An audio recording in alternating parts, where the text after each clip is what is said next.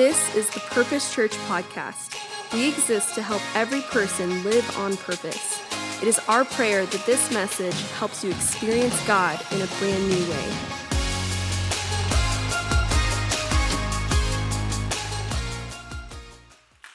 Every summer, we do a group of teachings on something specific, a person, a Bible chapter, or a specific book all in one.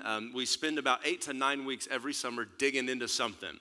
And we've done lots of cool topics. This summer, we have been digging into the Beatitudes in Matthew chapter 5. And this is the final week, the finale, the grand finale.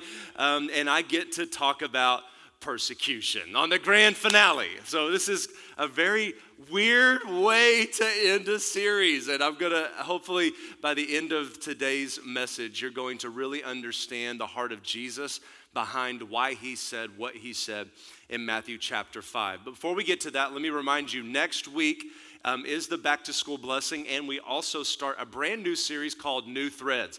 Everybody's going to school, getting new clothes. You're all going to be fighting everybody at Ross Dress for Less on tax-free weekend. It's all about to happen. Stay saved is all I can say. But New Threads starts next week. We're talking about Colossians chapter 3 and the things we have to choose to put on. There are certain things that God does and only he can do, and then there's a lot that he won't do for us that we have to do.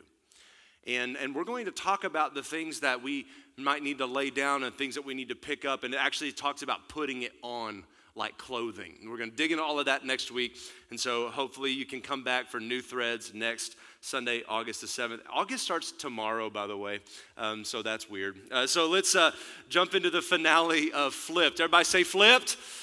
Say it louder. Say Flipped. Now say Persecution.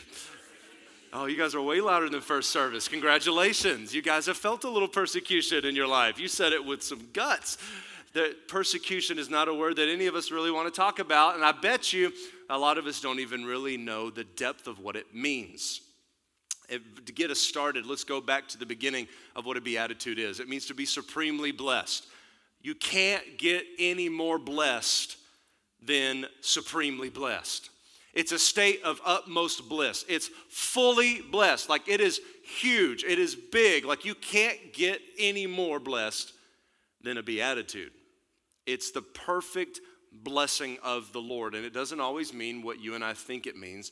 So go listen to week 1 or watch it on YouTube if you want to know that in depth. The Greek word is makarios, and that means fully satisfied. Like you went to Golden Corral and made a mistake, kind of satisfied. Like Golden Corral is usually a mistake anyway, but you went and ate a lot, and you were just fully satisfied. And it's just I can't get it away. I can't take anymore. I'm fully satisfied. But in Matthew chapter 5, the supreme blessedness, the Beatitudes, when he says, "Blessed are you if, blessed are you when," that supreme blessedness is dependent upon the fulfillment of the conditions set in the Beatitudes. So there are certain things that Jesus says you can have, but we can't get those things unless there's these conditions met. And it's hard for us maybe sometimes to get that that's how it is. We're like, man, that's not cool, just give it to me. But that's not how it works. And so we're going to talk about that even more today. To fully understand the Beatitudes, please go listen to everything we've taught the last 7 weeks and share even today's with somebody who might be going through something that is really hard for them to comprehend and understand. If someone in your life is going through pain or persecution, please send this recording to them because they need to see the biblical foundation behind how God might be using it in their life. All right, look at Matthew chapter 5. Jesus' words on this, we're just going to read through them. Seeing the crowds, he went up on the mountain, and when he sat down, his disciples came to him, and he opened his mouth, and he taught them. And he said, "Blessed are the poor in spirit, for theirs is the kingdom of heaven. Blessed are those who mourn, for they shall be comforted. Blessed are the meek, for they shall inherit the earth. Blessed are those who hunger and thirst for righteousness, for they shall be satisfied. Blessed are the merciful, for they shall receive mercy. Blessed are the pure in heart, for they shall see God. Blessed are the peacemakers," not peacekeepers. "Blessed are the peacemakers, for they shall be called sons of God." And please go listen to that one too. All of these things are so deep. We want you to have this in your heart. And then we're getting into today, 3 verses for today. Blessed are those who are persecuted for righteousness' sake, for theirs is the kingdom of heaven. Blessed are you when others revile you and persecute you and utter all kinds of evil against you falsely on my account. Rejoice and be glad, he says, for your reward is great in a place you can't see yet. For so they persecuted the prophets who were before you. They're going to do this to you too. Why did Jesus say this? Why did he do this? Why was this important enough for him to bring up in the very first sermon that he ever preached? And this was his intro. Why was this so important? Jesus had only been speaking for about 2 minutes when he went through all of those things. This was his introduction. And I think that you and I need to understand that Jesus would take the things that make sense to us and he flips it. What you and I think is true or right, usually it's flipped. It's usually different. The 8th and final beatitude may strike us as negative. We're like, persecution? Because up to this point, the Beatitudes have all been focused on humility and meekness and right relationships and mercy and purity of heart and peacemaking.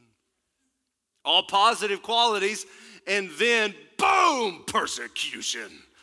What is going on here? Why did Jesus do this to us? Why couldn't this have been in the middle and he like sandwiched it with peace and love? You know, like how your mom used to talk, like, I love you, but I still love you. Like, why couldn't he have done that? But instead, he just ramps it up, and then the whole climax of the Beatitudes is persecution. Now, don't just blow through your Bible and read through this stuff and not understand it. God is not intimidated or offended by you asking questions. So stop and think, because it actually shows that you care about what you're reading. And so I did some digging for us today. The first thing we need to understand is that this is not negative. As with every other beatitude we've studied, there is something offered to us. But except this time, what is offered to us, we won't see until we die. And we're like, man, that's not cool though. That's not cool. I kind of want it now. I'd like for the blessing now. But I personally feel, this is my opinion, that Jesus saved the best beatitude and the hardest for last. We must expect, here's the bottom line, to be persecuted if we're living as God wants us to live. It is inescapable. You can't escape persecution. So that led us to think, well, what is persecution then? What does that mean? Well, persecution comes in all different shapes and sizes. First, there's physical persecution, which is more common than us as American Christians know. This is obviously the type of persecution that comes in the form of beatings, imprisonments, the stealing of freedoms. Unfortunately, many of our brothers and sisters around the world are currently under this form of persecution. If they're faithful to the Lord like Daniel, they're thrown into the proverbial lion's den every day, fearing for their lives because of their faith. Only because of their faith. And next and more common for the American church is the second type of persecution, which is described when Jesus said, "Blessed are you when they revile you and persecute you and utter all kinds of evil against you falsely." This is the emotional persecution and manipulation that is much more prevalent here. For example, when a believer is made to feel stupid in a classroom for being a believer. That happened to me. When a believer is made to feel like a bigot for lovingly explaining what the Word of God teaches on sexuality. Or even when a believer is made to feel like an outcast for believing in creation instead of you coming from monkey spit. All of these very real persecutions greatly affect people. And it silences a believer if we let it. Persecution's difficult. It's hard. Persecution is not something to be enjoyed. And Christianity is not full of just a bunch of things to be enjoyed. There are things that we have to understand will come our way. Even the Greek word used for persecution is the word that talks about intentionally harassing or pursuing someone to cause harm. So the word persecution used in the Greek New Testament was not even like, oh, just mess with them, just embarrass them. The devil's not in the game to embarrass you. He could care less about embarrassing you. He wants to take you out. He's not a friend, he's a foe. He's wanting to make sure you do not make heaven and that you don't take anyone with you if you do. And he is hell-bent on making sure this persecution is an intentional harassment, not a side comment. It's intentional. 2 Timothy 3:12 says, in fact, everyone who wants to live a godly life, everyone say everyone. Everyone who wants to live a godly life in Christ will be, now say that word, persecuted. I don't see a little asterisk or anything like, except if. There's no italics. There's no look. I looked, guys. I've got a really nice study Bible, and I looked. It's not. I tried to find you some italics. I swear I couldn't find any. I tried to find you a way out, but I couldn't. There is no way around it. We will be persecuted. But the Lord does promise us that we're blessed and fully satisfied in the actual definition of the word, and that we're not alone. He said that if you're persecuted for Christ's sake, and here is the kicker of this. If you're persecuted for Christ's sake, you are now able to more closely identify with the cross. You are now more able to deeply identify with the cross of Christ. Besides that, you are far from being alone in persecution because many were persecuted before you. Now let's read Matthew 5 again, just the last verses, and we're going to read it in the Message translation. It's a paraphrase written by Eugene Peterson, who is the world's top renowned Greek and Hebrew scholar. He's since gone and is with the Lord now, but he didn't write the Message version as a study Bible. So for all of us purists in the room that love a good King Jimmy version, he was not trying to write a study Bible. He was writing a paraphrase in modern vernacular to help people who could barely read and barely know God understand the most basic truth of that context, okay? So I study out the English Standard and the New American Standard and the Christian English version, and every once in a while King Jimmy comes off the shelf. But if you're going to just read something cover to cover for fun, the Message is great. Read it to your kids because they don't want to hear thee, thou, and thine. So read something to them they can understand. So let me read to you these verses in the Message translation. I think it's great in the most painful of ways. Not only that, he says, count yourselves blessed. Everyone say blessed. Count yourself blessed every time people put you down or throw you out or speak lies about you to discredit me. What it means is that the truth is too close for comfort and they are uncomfortable. You can be glad when that happens. Give a cheer even, he says, for though they don't like it, I do. And all of heaven applauds. And know that you are in good company because my prophets and witnesses have always gotten into this kind of trouble. I love the way that reads. And I just want to tell you a little bit about why. Because when I started studying for this message, I knew that there was some things that I just wanted to share with you to give you some insight into persecution. Kelly and I moved to San Antonio in June of 2007. So we've been here a long time. We moved to San Antonio when Cibolo was 4,000 people. Now it's 40,000. So, and there were more, like this school was built in 2008. We were here before this school was built.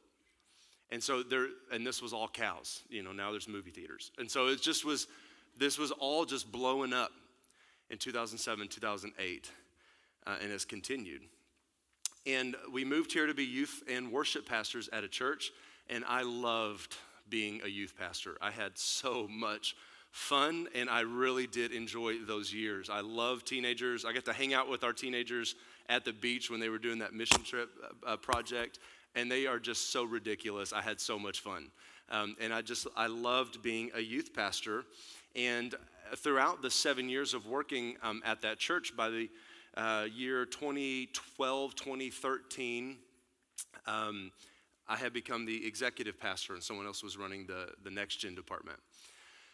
By the way, youth pastoring is way more fun than being an executive pastor, way more fun. A lot more pizza and a lot more Xbox, and it's way more fun. But in 2013, things started to crumble. We didn't know that these things were going on behind the scenes with our senior pastor. And to not distract you from the truth of the story, we're not going to get into everything that did happen. But just think about awful things that churches closed for, and they all happened. And then in April 6th, 2014, the church that we had served for 8 years closed. 7 years closed. And that was a pretty difficult day. Some of you in this room were even there that day. You've been with us that long. Some of you in this room knew Kelly and I before we even had kids. You know, it's like, and that's weird to think. And there's just been so many amazing things God's done since then. But in April 6, 2014, the church closed, and I lost my job. Kelly had quit teaching to stay home with our kids, and so I wasn't making a lot of money anyway, and then she quit teaching at Madison High School, and that was a kick in the pants, you know, it was like that. So we had no income. I lost my job. Kelly and I hadn't gotten paid from that church for 3 months because the church had no money. So we had blown through our savings, and then we had 2 kids at that time, which seems so easy. 2 kids seems so easy. We had 2 kids and a mortgage, and the grace period for my student loans had run out, and Sally Mae, with her evil, disgusting vengeance, came calling. And thank God we've kicked her out since then. She's paid for and out, but it was setting in. All of that happened at the same time. Fear was setting in. But that wasn't even the worst part, because I'm a word of faith guy. Like, I'll believe God for big, ridiculous stuff. Like, God can do anything. He can pull it off. I know that he can. I've seen him do it before. And so I had a hard time digging that out, though, and fear started to set in. And I knew God was going to take care of us, and I knew we were going to be okay as a family, and that we had a safety net of family and friends that were not going to let us fail. Like, I knew that up here, but I didn't know it in here all the time those days. Is that true for any of you? And the worst part, though, were the insults and the lies that began to circulate via our former pastor about me and Kelly. And he had begun to gather people in his home and say the reason the church closed was because of things I had done. And none of it was true, and since has been corroborated. But there are still a lot of people who believe it. And the worst part was being betrayed by someone you had served for almost a decade. People we had walked with, prayed with, counseled. We were their small group leaders for years. We baptized them and their children, people whose weddings we had performed, people who had allowed us the privilege of being in the room with them in the most sensitive moments of life, like when a family member passed away.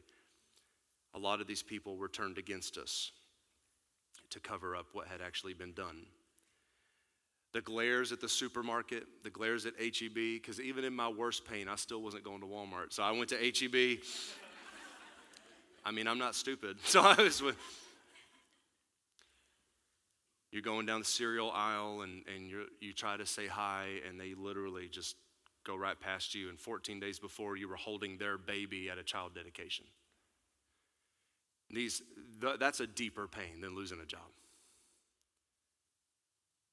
Being at the mall or a sporting event, would literally go up to somebody, and Kelly saw it. I would go up to somebody and I'd say, hey man, and I'd go to shake their hand, and one guy literally swatted my hand away. We felt trapped. It was painful.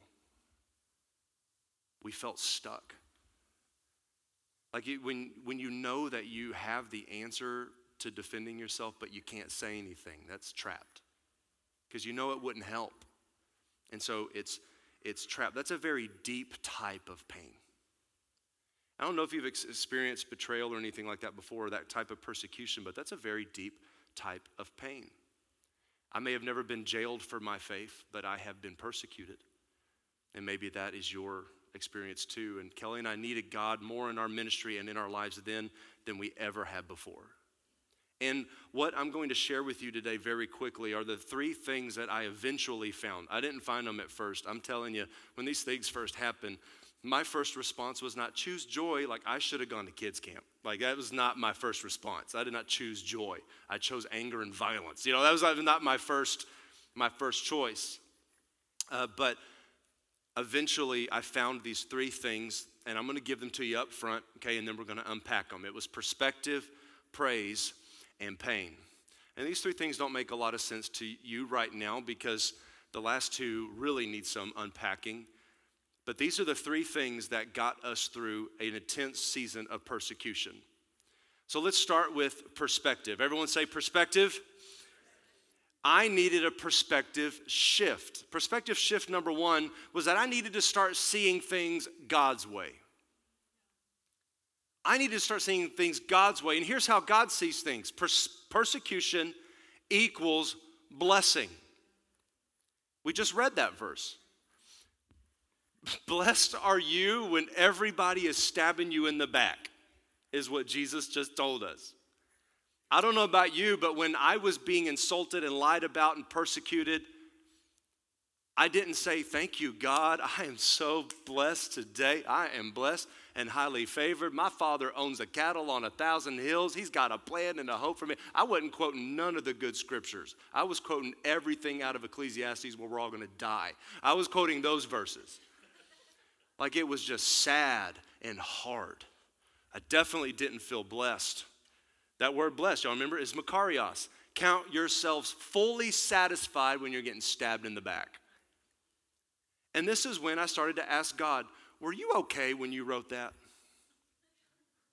Because I'm not trying to be rude to you, but I don't think you were like, did you sleep well the night before? Like, do you sleep? Like, I don't like that because that makes no sense. And in my logical mind, it's like, how can I be fully satisfied when I'm being dragged through the mud of no fault of our own? How is that blessing? I had to get my perspective, see it God's way. And I would literally put Post-it notes in front of my speedometer, because speed is whatever. And I would have a Post-it note in front of my speedometer, and it would say, you're still blessed and fully satisfied. And I would say things like that out loud and hear myself say it. And you can think that's wonky all you want, but I'm telling you, it got me through a very difficult season of my life to shift my perspective to how God sees things, not how I saw things. Because the way I saw things was, how dare you? I'm going to go over there. I know what you're doing. I'm going to prove my case. That's how I saw things. Perspective shift number two was to get my eyes off of myself. Get our eyes off of ourselves. The navel gazing will not work. Because if you're just staring at yourself, you can't see where you're going. You can't see. You can all see my bald spot now, don't you? It's like you can't see anything if you're staring at yourself. You can't see God. You can't see the horizon. You can't see the clearing. You can't see that storm coming. You can't see truth. All you see is your own self. And we got to get our eyes off of ourselves, but we live in a culture that is obsessed with self. The term self-love wasn't even a thing until 10 years ago. I grew up in a church where it was like, there's nothing good about you to love, only Jesus is good. I don't know if that's a good way to go either. I think maybe in the middle. As a 4-year-old, you're like, I'm awful. So that's probably not a good way to go. But I do think that there is a time for us to get the focus off of ourselves. Jesus said it's not even about you. You remember what the scripture said? He said, they're persecuting you to discredit who? Him. You're being persecuted. The devil's not after embarrassing you. He could care less about your embarrassment. He's after discrediting the gospel. He's after discrediting Jesus and heaven completely, and he's using you to do it. So think about this when you're going through persecution, that you and I are part of a worldwide group of brothers and sisters. And I went to this little Baptist Christian school from kindergarten through 4th grade. Permian Basin Christian School, home of the Fighting Cougars and flag football champions right here, because we couldn't play tackle because the deaconesses were scared. So we played flag football, and everybody was brother and sister. Brother, Brother George and Sister Margaret, and they always had really interesting names. And I remember Brother Hartsfield was our principal, and in order to go to this little Baptist Christian school, it was old school Baptist Christian school, you had to sign these papers that if your kid gets in trouble, they can spank you. Now, this was way back in the 90s. Y'all calm down, all right? So it was way back in the 90s, and yes, I got a lot of them. But I remember one, Brother Hartsfield called me into his office, and I was doing graffiti in the bathroom. And we had to wear slacks and dress shoes and a shirt and tie, and I'm this really skinny little rail kid drawing on the bathroom wall, and I got busted. But I was drawing a cross. I swear to God, I was drawing a cross, and it was 3D, and there was a flame and a dove. It was amazing, and no one cared, and I still got spankings by Brother Hartsfield. So maybe we don't call each other brother and sister anymore. But I remember this. I remember that even in our church I grew up in, because I didn't go to that Baptist church, I just went to school there, but I remember even the church I grew up in, everybody was brother and sister, and it reminded us that we are part of something bigger. Everyone's got your back. All of these people have your back, and we may not use that terminology anymore, but can I tell you something? We got brothers and sisters all around the world that don't have it like we have it. See, we have it the most comfortable out of anyone in the world. And I'm not shaming America. I have a flag in front of my house. I drive American-made cars. I cry in the Star-Spangled Banner. I'm not shaming America. But what I am telling you, I love a good air show. Come on. It says I'm not shaming America. What I am telling you is that we are very blessed and very comfortable. And COVID even showed us that, certainly, because even other industrialized countries like Canada were persecuting their citizens while we all got to be free still at some level. And we still showed that we are the most free and the most comfortable in the entire world. We need to get our eyes off of ourselves and sometimes remind ourselves that persecution's goal is to discredit the gospel, not bring you pain or embarrassment. So when we're going through something, we're like, God, take this pain and this embarrassment away, and he's actually asking you to see something deeper. In the 2022 World Watch Report, and these are the most recent statistics, 360 plus million Christians are living in places where they experience high levels of persecution and discrimination just for being Christian, just for having Jesus in your heart. 360 million people. Guess how many people live in the United States? Around 360 million people. That's 1 in 7 Christians worldwide is living in fear for their faith. 1 out of 7. That blew my mind. 5,898 Christians have been killed for their faith in the last year. Just for being Christian. For no other reason. Just for being a born-again believer. In Nigeria, an average of 13 Christians per day are being killed right now. 13 per day. And that's one of the most industrialized nations in Africa. 13 Christians. And then here's what are being taken from their homes and murdered in front of their families. And then here's what one of the persecuted people said. We are not passing through anything our Lord did not pass through himself and triumph over. What a perspective, everybody. And you and I lose our minds when we can't find our phone, or our cruise tickets get canceled, or our flights get delayed. We lose our stuff because we have no wherewithal because we've gotten so comfortable. I love a good recliner, especially during football season. Thank God it's almost here, as I'm tired of dumb TV. But I love a good recliner. It's comfortable, but imagine how weak you would be if all you did was sit in there. Your muscles atrophy and they begin to die without being used. And you and I have gotten so spiritually comfortable that we can even have church in a school that is paid for by taxes. I don't know if we understand how ridiculous of a blessing that actually is, that a government building can be used to preach the gospel without fear of any troops coming in and taking us out. What a blessing. What a perspective. 5,110 churches have been attacked and destroyed in the last year. 5,000 churches. 4,765 believers have been detained for no other reason except for being a Christian. Almost 5,000 believers have been detained, arrested, sentenced, or imprisoned. 3,829 Christians are missing within the last year, simply for being Christian. Can I say this to you? Persecution can reveal purpose. Let me explain. In Syria, a priest chose to stay and pray for his purpose in the persecution in Syria when everyone else was fleeing. He stayed, and he said this: I am going to grow my beard even longer, and I intend to look like an Islamic State fighter. It is time to be smarter than the Islamic State. And no one knew what he was talking about. Here's what he did. He impersonated an Islamic soldier. Not something most people would choose to do because it's punishable by death if you get caught. But the priest risked his life to rescue Christian prisoners.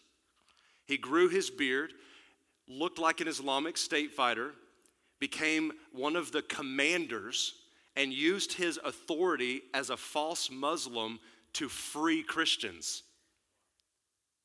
In 2016 alone, he personally had this hidden system where 220 Christians were sent home, back to their families. And he said this: I just got fed up hearing of the killings and the fleeing. It was time to break the mold and do something daring like Jonathan, the son of Saul, and go into the camp of the Philistines. There are many more of us. Wait a few more years, and you will praise God when you hear how God has made a way for those who are bold for him. What a perspective, everybody. When we're being persecuted, we need true perspective. And it takes maturity from you and I to sit in the discomfort and to sit in the pain and even ask God to show you the purpose behind that pain. But when you do, you submit that to the cross and you become more like Christ even in that very moment. And it's highly likely that the persecution, the ridicule, and the insults you're experiencing right now is growing you and showing you. It's growing your strength and your resolve and your focus, and it's showing you your purpose in this season or the very next season. And all you've got to do is ask. It's growing you and showing you, but it can't if you run. That's perspective. Everybody say perspective. Now let's talk about praise. What does that mean? Okay, look at this verse. We just read it. You can be glad when persecution happens. And remember, even give a cheer. Hurrah! For though they don't like it, I do. And all of heaven applauds. What a weird verse. And I don't like it. Because you mean I got to go through persecution and the only people that are applauding are ones I can't see or hear? For a type 3 on the Enneagram, you know how damning that is? I need to hear the applause. I mean, this is awful. And I began to read it, and I'm like, what does this really mean? Let me say it this way, and this is something that Kelly and I had to embody years and years ago. Who am I desiring applause from?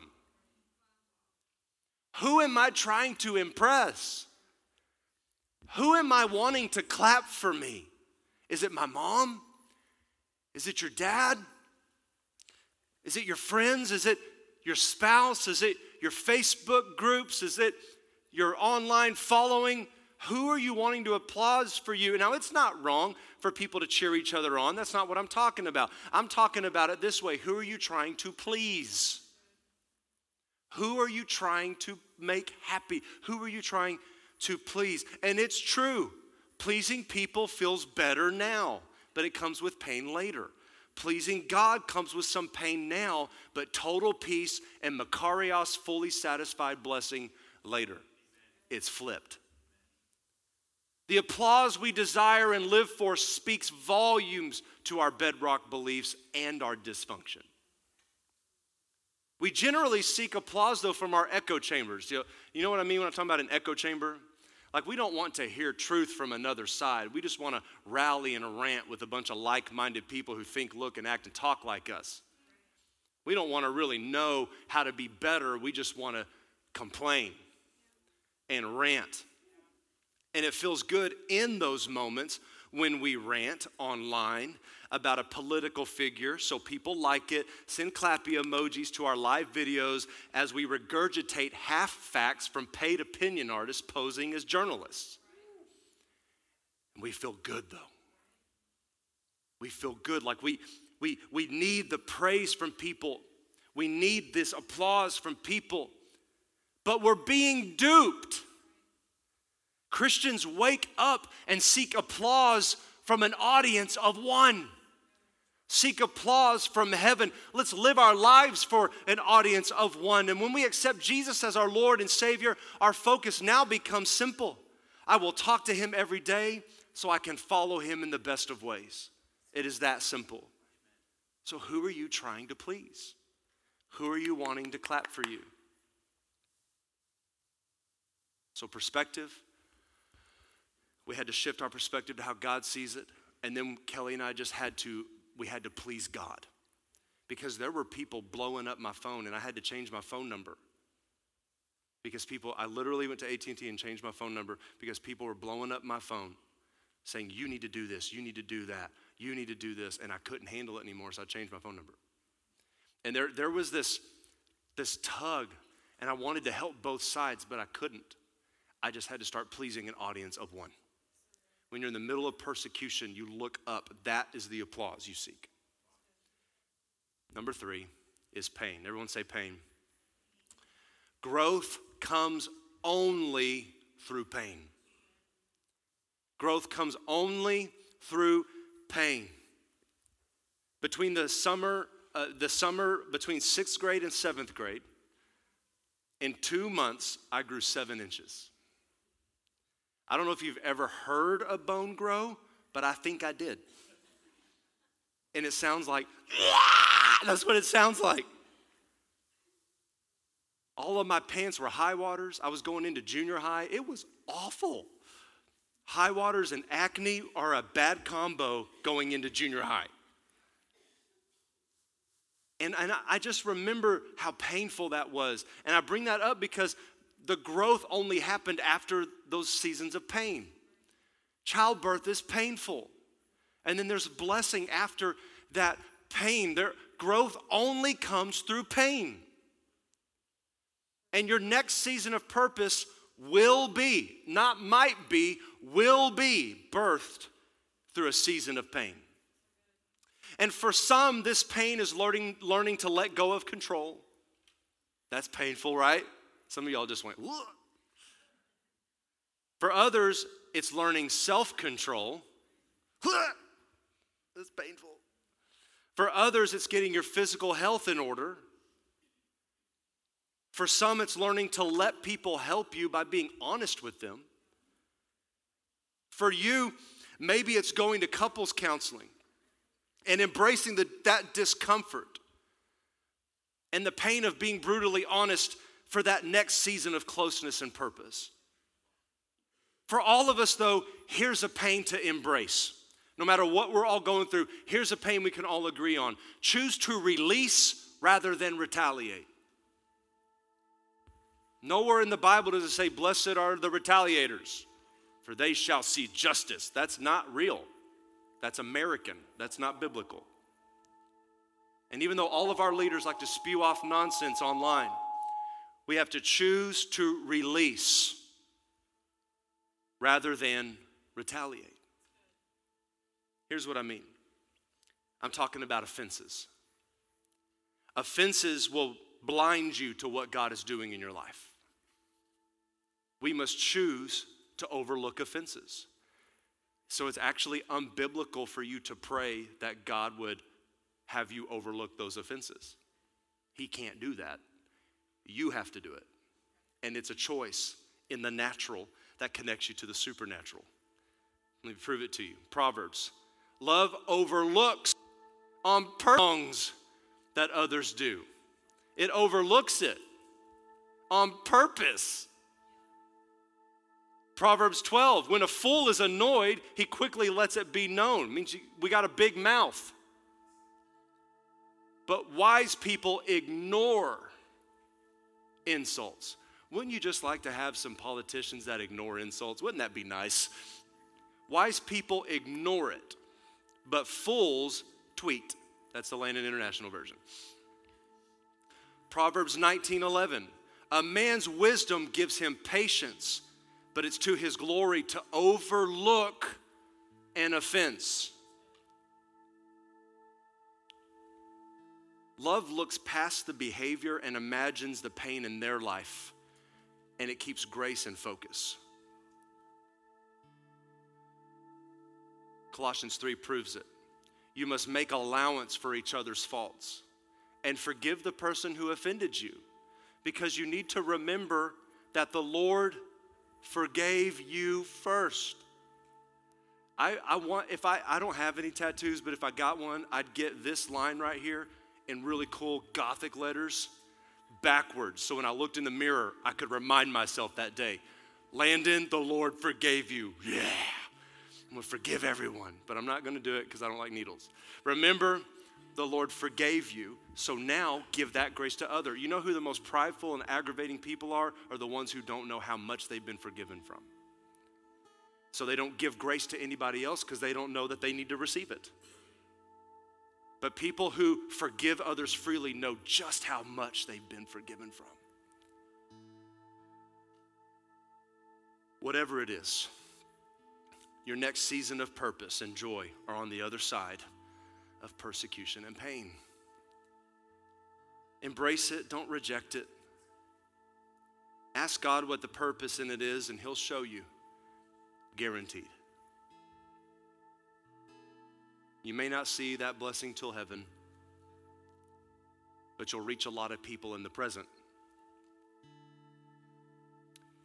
As Kelly and I gained fresh perspective in that season, in 2013, 2014,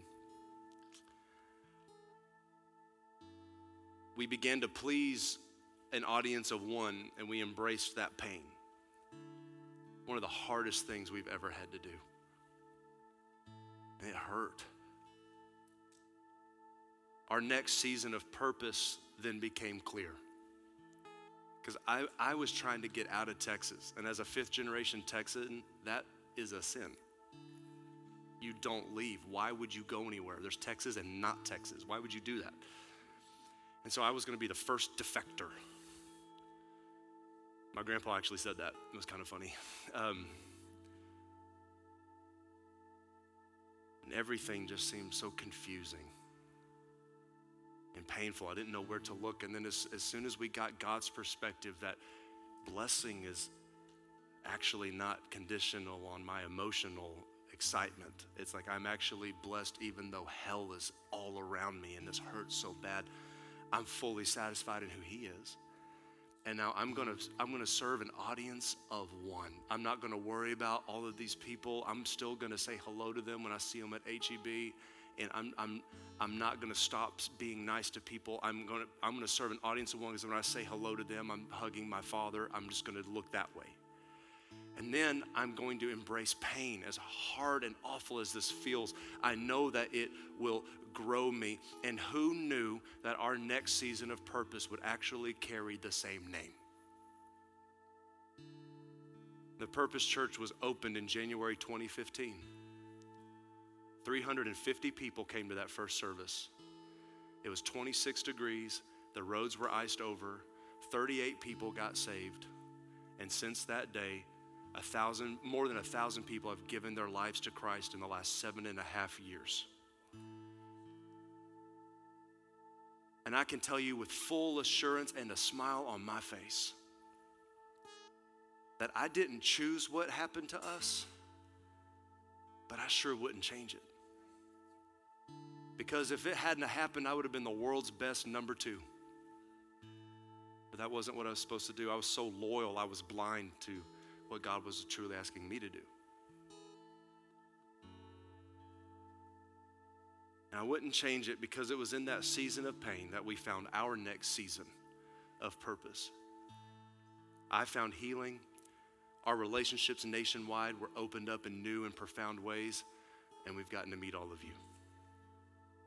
Isn't that amazing? God is so good. 2 Corinthians 12 says, so I'm not defeated by my weakness, but delighted. And here goes Paul. For when I feel my weakness, you ever felt your weakness? You might want to do some self-discovery and just go to Land Park and hear a duck and ask God, what are my weaknesses? And just journal it. He'll tell you, and you'll go home very humbled. And just listen. Sometimes we talk too much and God's trying to speak to us. For when I feel my weakness and I endure mistreatment, when I'm surrounded with troubles on every side, anyone ever felt that way? When I face persecution because of my love for Christ, I am made stronger, for my weakness is a portal to God's power. So I would love to be able to tell you that blessing comes in the form of brand new Escalades and Jordans and Yeezys and whatever the heck. Fully functional air conditioning. That is a blessing, actually. I'd love to tell you that it's all these things that make your life more comfortable, but actually the Bible says we are the most blessed when we go through pain and persecution because now we can really experience the love of Christ in a way we never could have before. So don't run from it. Embrace it. Be brutally honest with God. So look at these response questions. Where does your perspective need to change?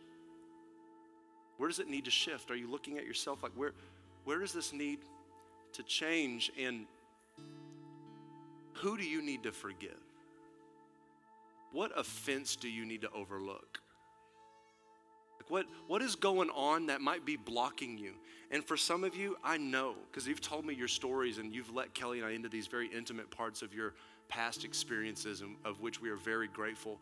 And I know that there are some very serious offenses that you are overcoming or have overcome or need to overcome. Maybe God's bringing this to your attention today because your next great blessing is around the corner. And then ask God to reveal to you your next season of purpose and what He is using this pain to grow in you right now. Because I can guarantee you this. I didn't know it 8 years ago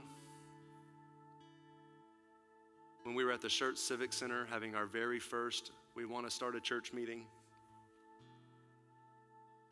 I didn't know it then, but the lessons I was still learning at that time. Because it's kind of hard to plant a church when people that used to love you are praying that it fails. And going through those seasons of persecution and pain, I had no idea that I was going to get to share with you these lessons today. And that hopefully would help you overcome what you're going through. And ask God to show you, because what you're going through right now, tomorrow, in a year, 2 years, 5 years, in a month, you might be sharing with someone else how to get through their season of pain based on what God shows you because you asked Him this today. It only takes. We end our services at the end of every week with a response time. It only takes about 5 minutes.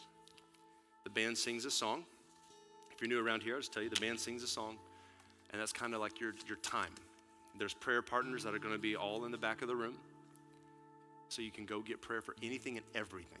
Anything. Don't leave here without getting prayer if you need prayer. Get prayer. You can be as open or as transparent with them as you want, but they're ready for you. And then on the sides of the room, there's 4 little black tables. And on those tables, there's little buckets with communion cups in them. And there's little cards on how to take communion. Communion is between you and God. It's not between you and the church. So if you're coming from a Catholic background, it has nothing to do with us or the church. It's between you and Jesus. So you can self-guide yourself through that by sitting and remembering the sacrifice of Jesus on your behalf. That's between you and Him. And then there's cards on that table that say, what is God saying to me right now, and what am I going to do about it in the next 7 days? And it's just an action. So you and I can receive this truth from God's word in Matthew 5, and I hope I delivered it in a way that was helpful. And then we can squander it and go home and forget it, or we can make action steps today. Go ahead and stand to your feet. I'm going to pray, and then the band's going to start singing, and the band's going to lead us through one song, and then Kelly and I are going to come and dismiss. Father, thank you If you feel like lifting your hands just as an act of surrender, just go ahead and feel free to do that. This is your time. God, we surrender. And God, I thank you for the truth of the Word of God. I thank you for the truth of the Word of God that has come in and has rightly divided the things in our lives that are out of whack and need attention. And God, I just pray courage over everyone in this room to go right at it and to deal with it and submit it to the cross. God, we thank you that your word does not return void, and I believe that it was planted in good ground today and that it will grow into an oak of righteousness, unable to be torn down by the winds and waves of life, but it will be shade for their family tree for generations. I pray for freedom from people who have been handling and dealing with offenses and unforgiveness for so long. I pray freedom over their life today in Jesus' name. And may we experience Jesus in a powerful way unlike we ever have before in the next couple of minutes. In Jesus' name, amen.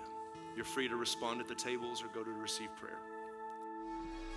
Thank you for listening to the Purpose Church podcast. If God used this message to impact your life, tell us your story by emailing mystory@thepurposechurch.com. Be sure to follow us on social media and check out our website at thepurposechurch.com to get connected and receive all the latest information.